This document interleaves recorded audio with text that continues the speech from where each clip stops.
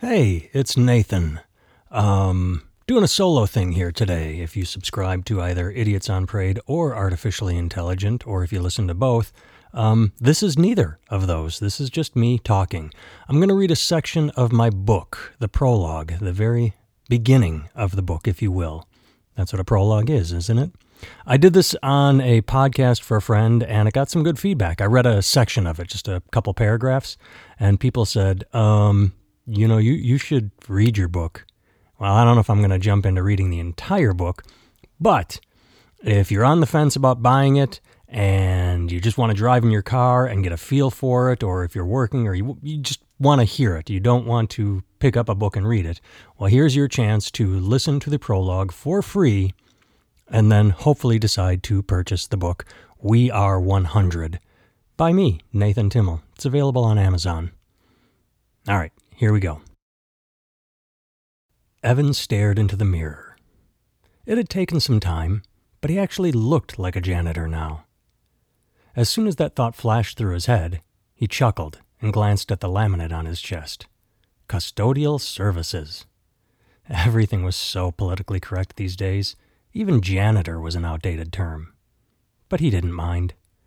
Whatever made people happy. If no one was getting hurt, then what harm was there in spicing up a title? The smile faded as a new thought entered his mind. He never thought he'd be pushing a mop, especially not at his age, but no matter.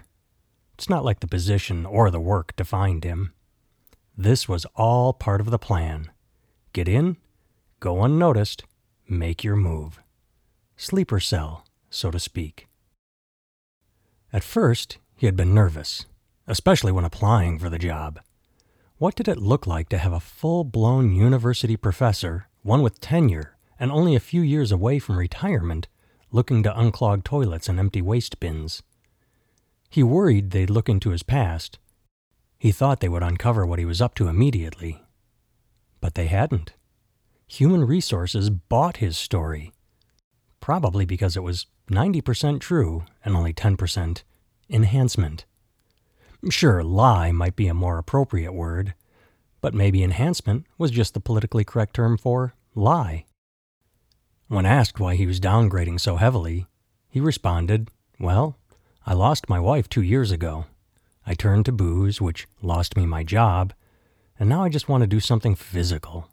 Something away from the prying eyes of others. People always wondering how I'm doing, how I'm dealing with everything." Evan had drifted off for effect. Then, after a pause, finished with a heartfelt, "I just want something low-key to keep me busy."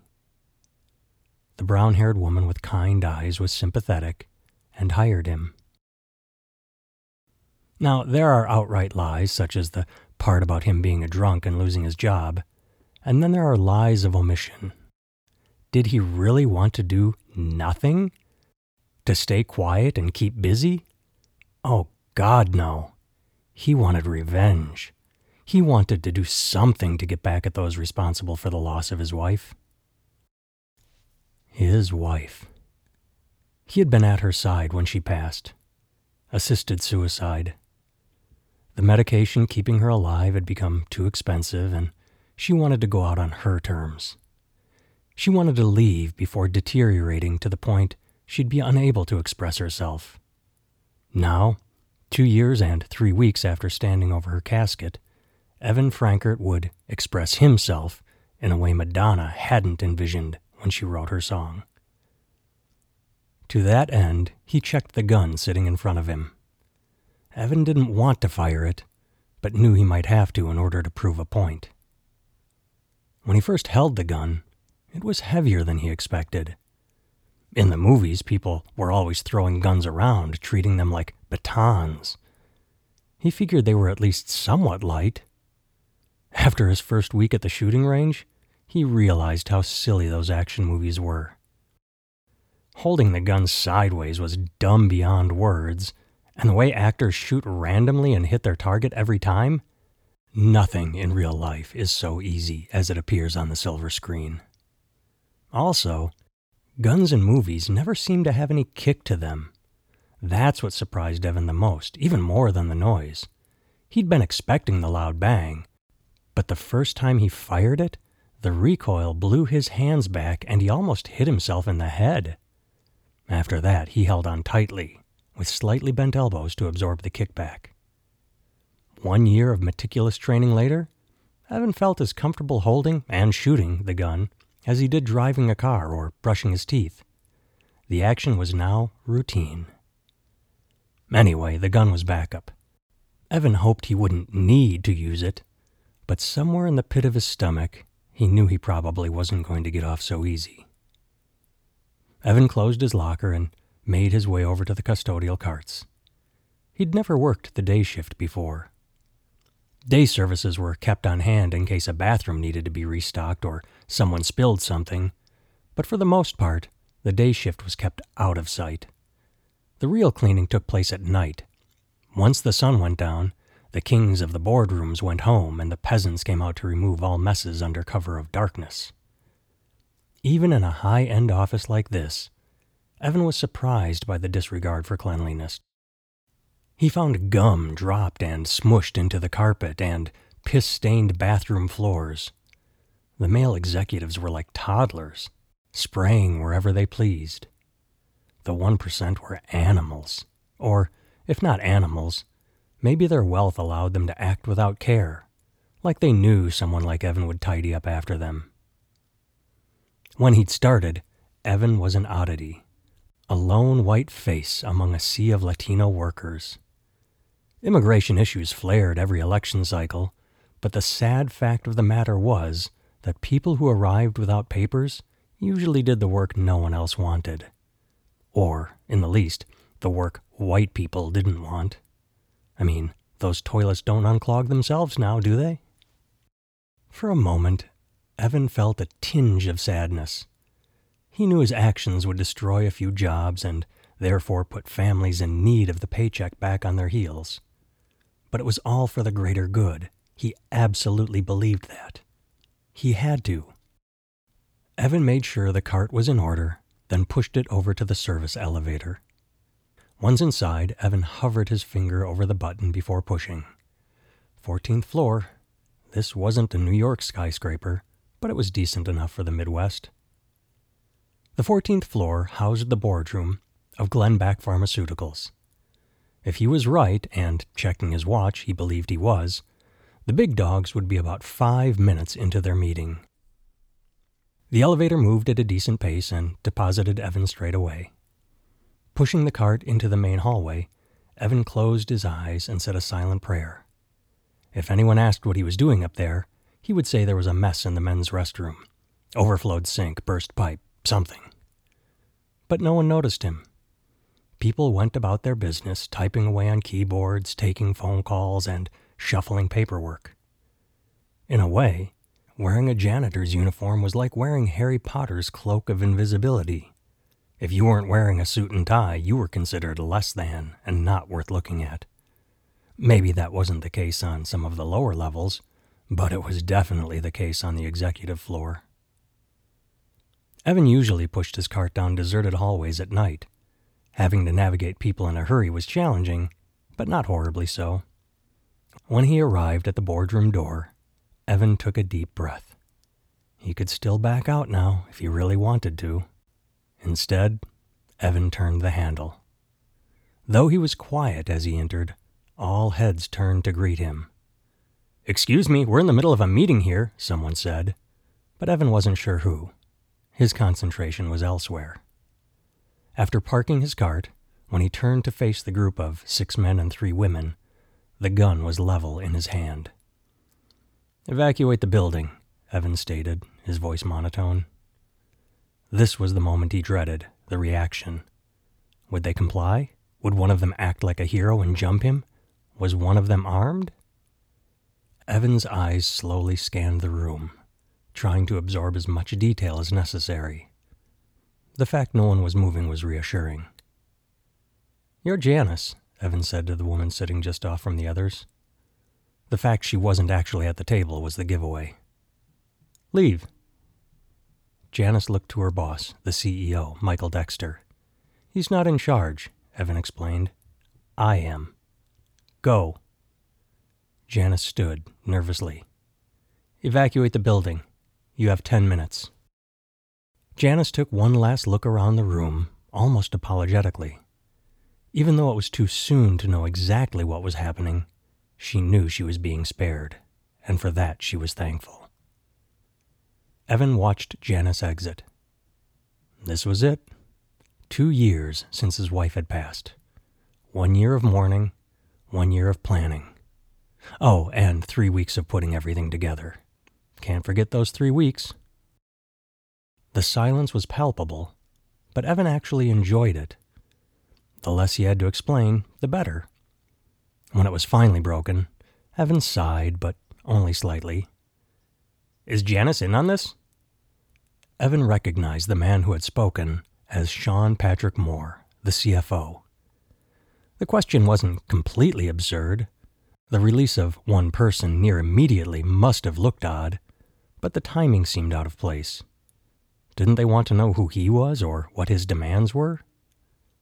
Evan chose his words carefully. "No one is in on this.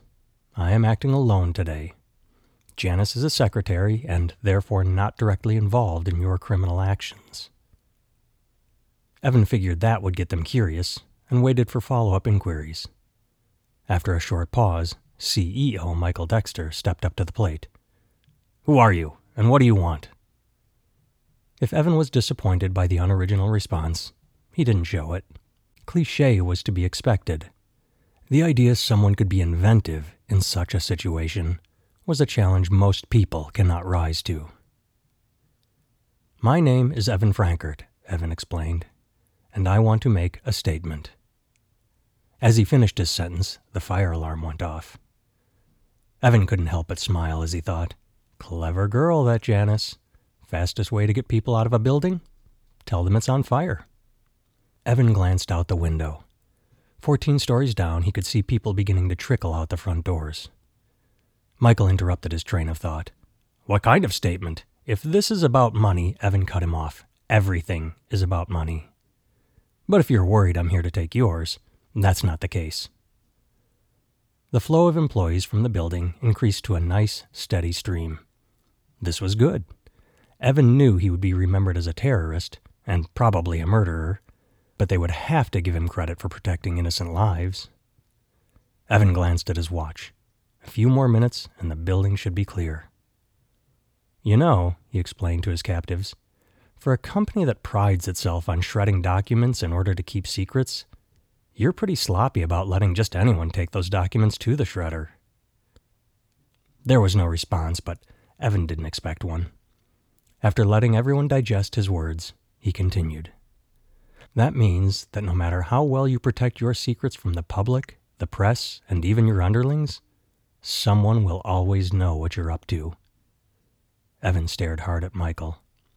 "Look," Michael began, "I don't know what you think we're up to, but this meeting," Evan finished the sentence for him, "is about acquiring a small company, taking command of their flagship drug, and raising the price so that you can receive bonuses while people who can no longer afford it die."